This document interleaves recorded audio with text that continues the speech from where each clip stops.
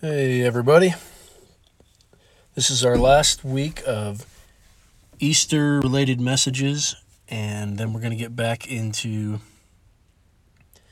really the end of Deuteronomy and into Joshua, but we're going to talk about what happened when Jesus was resurrected. And he met his disciples 3 times, and what we can guess at being a couple hundred people saw the resurrected Jesus, saw his body, ate food with him, got to touch his hands and his feet and his side to see that he was indeed the Lamb who was slain. And in Romans 7, verse 11, it says, "For sin, seizing the opportunity afforded by the commandment, deceived me, and through the commandment put me to death." And another place in Romans, "For the wages of sin is death, but the gift of God is eternal life in Christ Jesus." And when the fall happened, death entered the world. Death in general, the decaying, the dying, the toil that it would take to farm the land and get food from it, but also our bodies became mortal when they were made for eternity. And so before Jesus came and died and was raised to life, death, it says in Hebrews that nevertheless death reigned. And Jesus destroyed the power of Satan, who had the power over death. And so there's a lot of mysterious verses in the Old Testament where they're talking about what happens after you die. And in Job 30:23, "I know you will bring me down to death, to the place appointed for all the living." Psalm 13:3, "Look on me and answer, Lord my God, give light to my eyes, or I will sleep in death." Ecclesiastes 8:8, "As no one has power over the wind to contain it, so no one has power over the time of their death." Ecclesiastes 9:9-11, "Enjoy life with the wife you love all the days of your fleeting life, which has been given to you under the sun, all your fleeting days. For that is your portion in life and in your struggle under the sun. Whatever your hands find to do, do with all your strength, because there is no work, planning, knowledge, or wisdom in Sheol where you are going." It's kind of this fatalistic, materialistic, focus solely on the physical. When you're dead, you're dead. And there's this weird place called the grave, called Sheol, the darkness, where we're going to go. They didn't really know. Life after death was a mystery of the Old Testament. That's why Paul and Peter, they talk about this great mystery revealed in Christ Jesus, is that we get a bodily, physical, real resurrection. And when the temple was torn, it really, truly was a perfect symbol of what happened when Jesus died and was raised to life. The veil between heaven and earth was now torn. We don't have to go to a priest anymore. We don't have to go to the temple anymore. We have access to God's Holy of Holies right here in our hearts through Jesus Christ. Jesus began advancing the kingdom of heaven right then, and it will not stop until all things are made new. It cannot stop. It cannot be stopped. 2 Peter 3:11-12, "Since everything will be destroyed in this way, what kind of people ought you to be? You ought to live holy and godly lives as you look forward to the day of God and speed its coming." So something in what Peter is saying gives power to our actions, to our thoughts, to our words, to how we love, to how we don't love, to how we stumble and fumble and bumble around. But as you look forward to the day of God and speed its coming. So death is your spirit leaving the body. If you've ever been to a funeral, it's just not quite the same. There's something different about a body without their spirit in it. And then what? And there's a lot of thoughts that have floated around Christianity and Judaism and other religions is, well, some people say we're going to be forever spirits in heaven, joining the great spiritual river or we remain as spirits or sleep until the last day and judgment of the Lord. And during Jesus' time, that was the prevailing Jewish belief, and it's the belief of most Jews today. Another one, we are given heavenly bodies like Moses and Elijah, but not physical ones, since Christ had not yet become the firstborn from among the dead. So what that belief or teaching is saying is that before Christ was resurrected, everyone got spiritual bodies that were like ours, but not as physical. And then, as Christ was firstborn from among the dead, we all have bodies like him.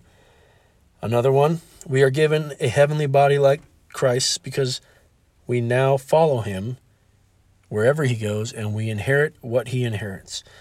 That's where I'm at. That's what I can't wait to see. And we're not going to know exactly what it's going to look like and feel like, but he says that he is going to prepare a place for us, that he knows exactly who we are, that if our earthly parents can give us good gifts, how much greater the gifts our Father in heaven can give us. And in Romans 8:23, it talks about the redemption of our bodies. And it's just a different feeling, isn't it? When we think about life after death in heaven being a disembodied spirit or being a very physical body, able to walk by the river of life that flows out from the temple with trees of life lining the garden and lining the riverbanks, and just being able to sit in the shade, and not the shade of the sun, but the shade of God himself lighting heaven. And after the worship time around the throne where the Lamb who is standing as if slain opens the scroll and we all cry, holy, holy, holy, worthy is the Lamb who was slain. And then we get to go to the wedding feast where food is, where wine is, where the greatest meal we're ever going to have begins. It sounds like a very physical one.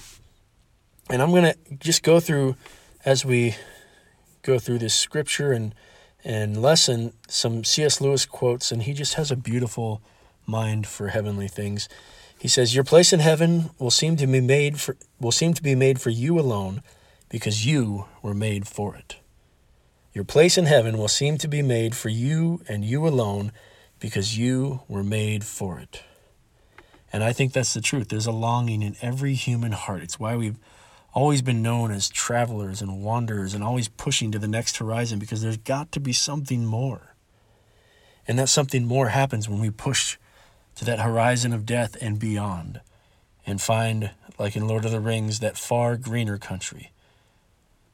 And I just get excited. I used to not get excited thinking about heaven. It used to be just too much. It's forever. It's going to be boring. We're going to run out of things to do. But the more I get to know my God, the more excited I get.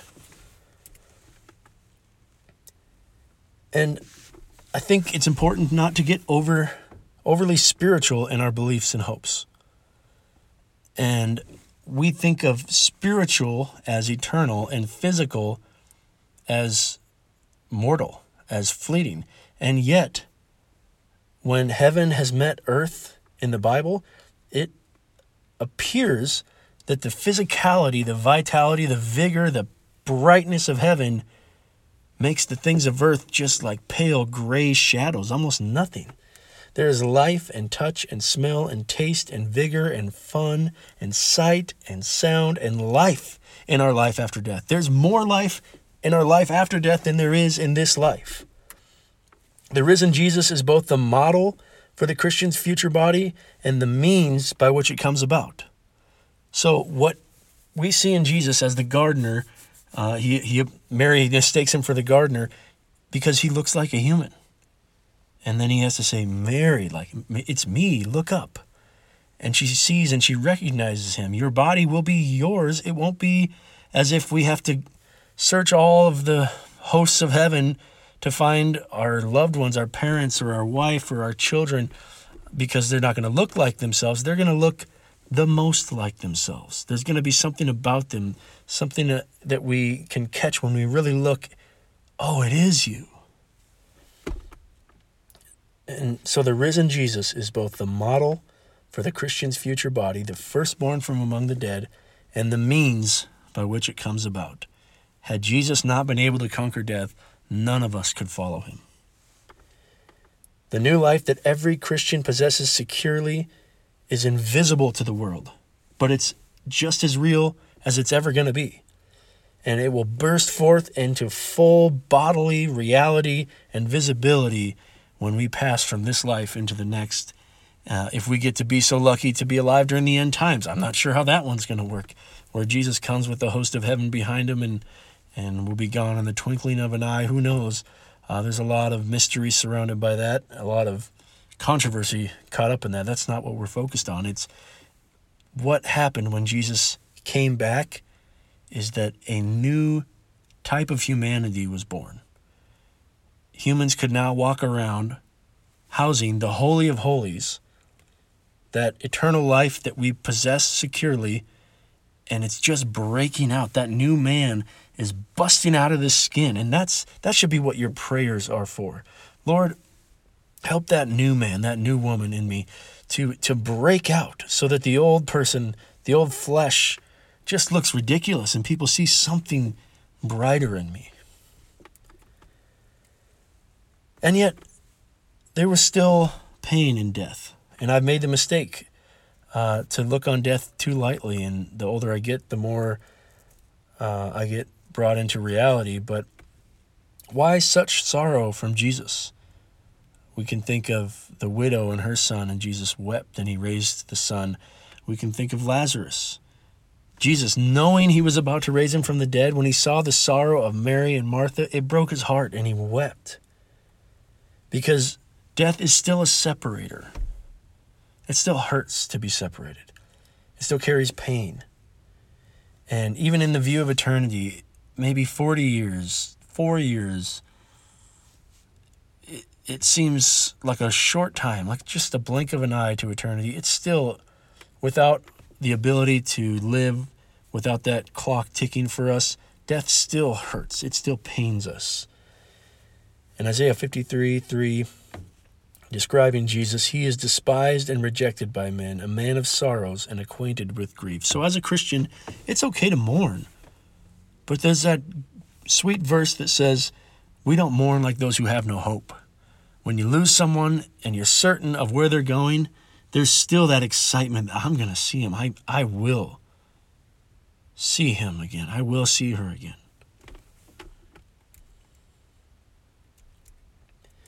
And so what we want to look at too is those times in the Bible, and I listed several, but there are many more, when the veil between heaven and earth parts. One time we recently covered is when John baptizes Jesus, and it says that the dove came from heaven, the Holy Spirit, and settled on him, and he said, "This is my son, in whom I am well pleased." And we don't know if just John got to see that, or if every person there, or if only Jesus knew it and he told it to his disciples later. But heaven opened up, and it was overwhelming. The angels and God who ate with Abraham, and they explained to him that heaven was going to pour out judgment on Sodom and Gomorrah. And we got to see heavenly beings eating with Abraham. Whether it was they were just pretending to eat, but I don't know. I don't think they're deceptive. There's a physicality to them. There's a strength to them that people immediately knew when they appeared. There was the meal on the sapphire-like floor with God on the throne, and it says there was a man or a figure who looked like a man on a throne with a green rainbow behind them, and the imagery is too much to describe. They just keep saying it was kind of like this, it was kind of like that.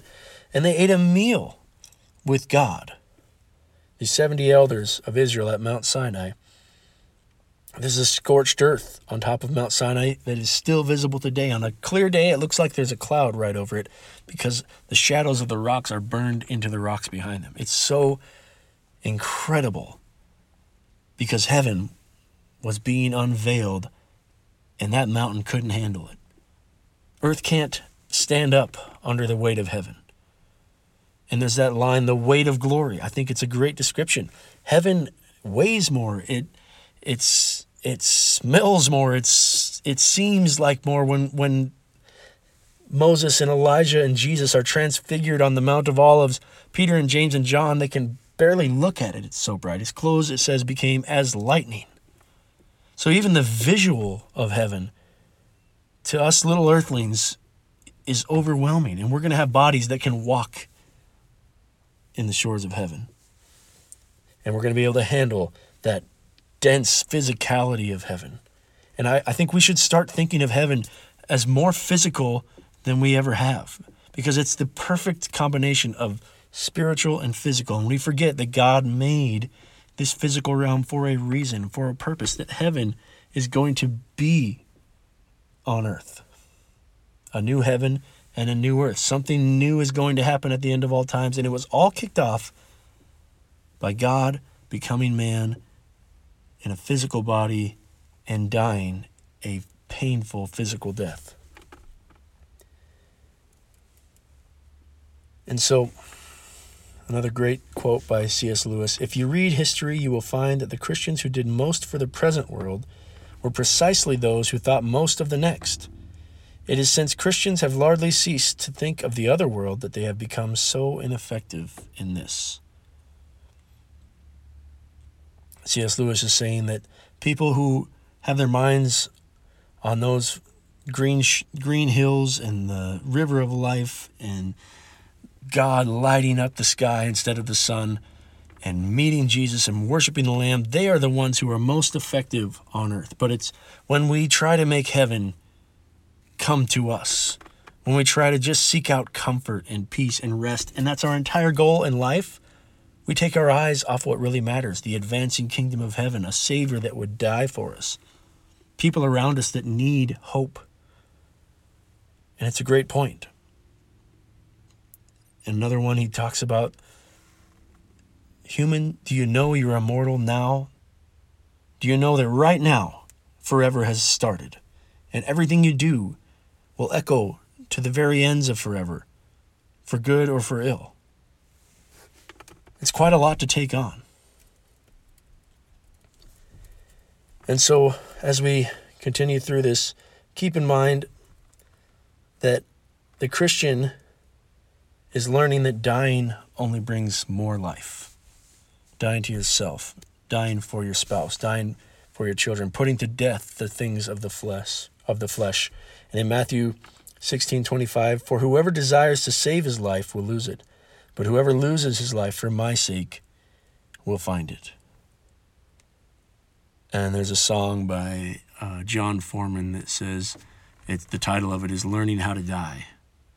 We're thinking that we're learning how to live. We're learning how to create and retire and be comfortable. And we're learning how to die correctly. And that is to die like our Lord, like our Savior, to be like him, to be like Peter, who, according to church tradition, was crucified, but asked to be crucified upside down because he couldn't fathom being crucified in the same manner as his Lord. Like Peter and John, they're skipping and jumping and singing back home after they've been beaten and whipped like their Savior, because he said it would happen like this. We get to be just like him. And haven't you seen in relationships, when you take that first step, husbands, when you take the first step becoming a leader and saying, I'm sorry first, or owning your sin first, you die to yourself, and then seeing that wonderful response back from your wife, or even for your kids if you lose your temper or you gossip about a friend, when you cut it off and you just handle it and repent and die to yourself, what happens? More life comes from it. Someone says, wow, yeah, I forgive you. Thank you so much for saying that. It happens again and again and again. And the more we die to ourselves, the more life we will get. That's why he says, whoever loses his life for my sake will find it. And one of the hard truths of life is another quote by Lewis: it is quite useless knocking at the door of heaven for earthly comfort. It's not the sort of comfort they supply there. There's so much we want and we feel that we need and have to have, and as we're going through this time of isolation where things are getting exposed, the real things, what really matters, is getting exposed. Homes are being torn apart or they're being built up, but the rubber is meeting the road, and things that really matter, we will find out when you can't You can't escape. You can't run off to work. You can't run off to hang out with friends. You've just got to face your family, face yourself. And you won't find any comfort by trying to cover it up with whatever useless Band-Aid we can come up with. We can find the real comfort when we go to heaven, when we go to God, when we ask for the comforts of heaven. And that's peace, joy, love, gentleness, kindness, self-control, and mercy and grace for this day. And the last thing we're going to do is go over Hebrews 12, 2 parts of it. Therefore we also, since we are surrounded by so great a cloud of witnesses, let us lay aside every weight and the sin which so easily ensnares us, and let us run with endurance the race that is set before us, looking unto Jesus, the author and finisher of our faith, who for the joy that was set before him endured the cross, despising the shame, and has sat down at the right hand of the throne of God. And I think it's important to note, too, that he didn't stay seated. He's active. He's moving. After he ascended and left the disciples looking up into the sky, the angel said, "Why are you looking around for?" He said, "For you to go back to Jerusalem. There's more for you." And we get to see that Jesus appeared to Saul and said, "Why are you persecuting me?" He was still, and he still is, active today. There's so many beautiful stories of Jesus appearing to people in dreams in the Middle East, where there's almost no way to hear the gospel from another human and saying, "This person can tell you who I am." He didn't stay seated. And in verse 18 of Hebrews chapter 12, "For you have not come to the mountain that may be touched and that burned with fire, and to blackness and darkness and tempest, and the sound of the trumpet and the voice of words, so that those who heard it begged that the word should not be spoken to them any more. For they could not endure what was commanded. And if so much as a beast touches the mountain, it shall be stoned or shot with an arrow. And so terrifying was the sight that Moses said, I am exceedingly afraid and trembling.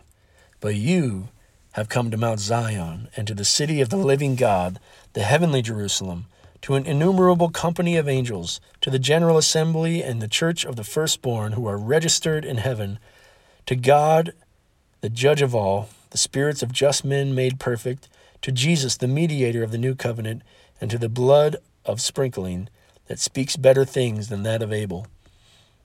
With the blood of earth, the blood of Abel, the blood of the saints, the blood of the martyrs, as precious as that is, as powerful as that is in its testimony, it has nothing compared to the blood of the Lamb.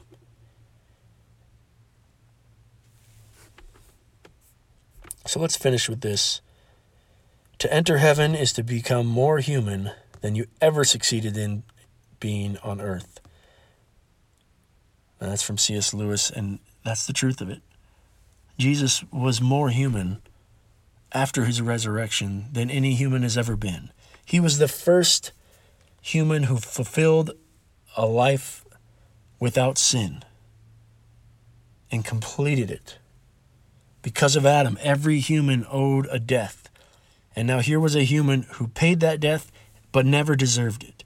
And the power of that death, because it was Jesus, because it was God, spreads that blood, sprinkles that blood on anyone who will accept it.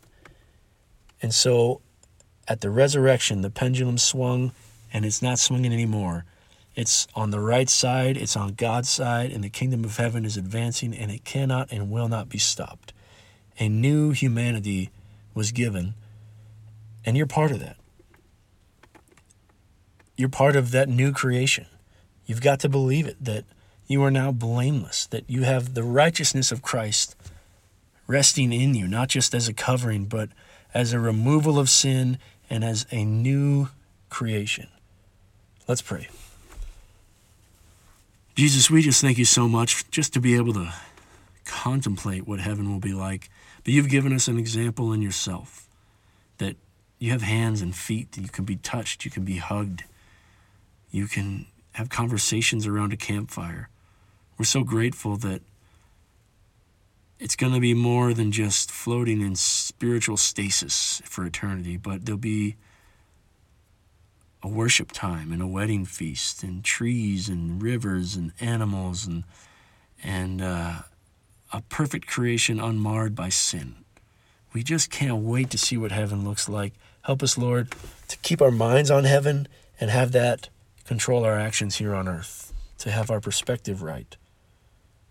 We thank you, Jesus, for the peace that you give us that surpasses all understanding, and for that joy. Lord, let us be like you and think of that joy set before us. In your name, Jesus, amen.